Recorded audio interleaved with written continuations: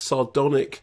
Well, it's an action thriller, but talky action thriller, directed by Joe Carnahan, whose credits include, he's a writer and director. Credits include Narc, Smoking Aces, A-Team, The Grey, the last of which I've a particular fondness for. The film owes a debt to Assault on Precinct 13 and therefore, by extension, to Rio Bravo.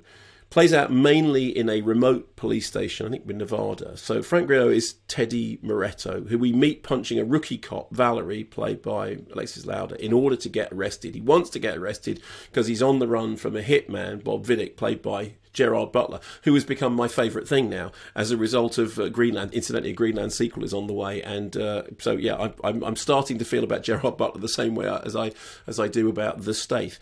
However, Gerard Butler's character also inveigles his way into an adjoining cell. Here's a clip. You know, they would have never let you go down. You'd never seen the inside of a courtroom or that cell. You should have just kept going. I don't do shoulda, woulda, coulda. Nah, you just light your entire life on fire, run as fast as you can, hoping that'll put out the flames. You know what you've never been? Not once. Tell me, Teddy. You never been forced down the rabbit hole making life and death decisions, Bob. I do that every day, Teddy. No, you don't. Those aren't decisions, those are directives. Kill this guy, kill that guy. Wipe out that family, vanish another one. You're a psychopath, Bob, plain and simple. I'm not a psychopath, Teddy. I'm a professional. And there's a difference. You'll know it when you see it. And they do know it when they see it, because it probably turns up in the form of Anthony Lamb, played by Toby Huss, who has his own plans for everybody.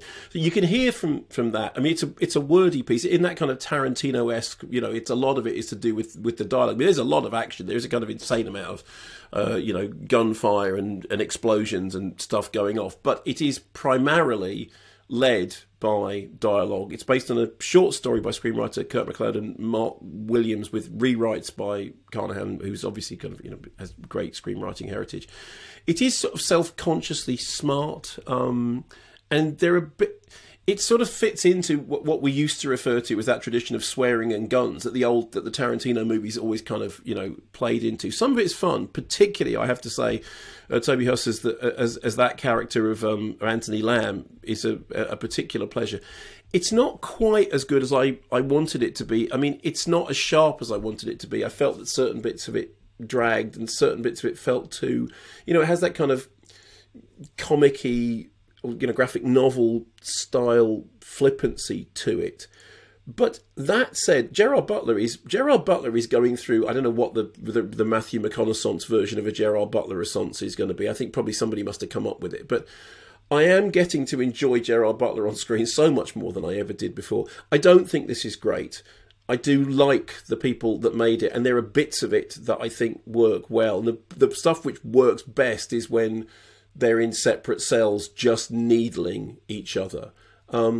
Though not terrific, not terrible either, but a kind of interesting. If it had been the 90s, it would have come straight to video, and it would have been, and that kind of feels like where it ought to be.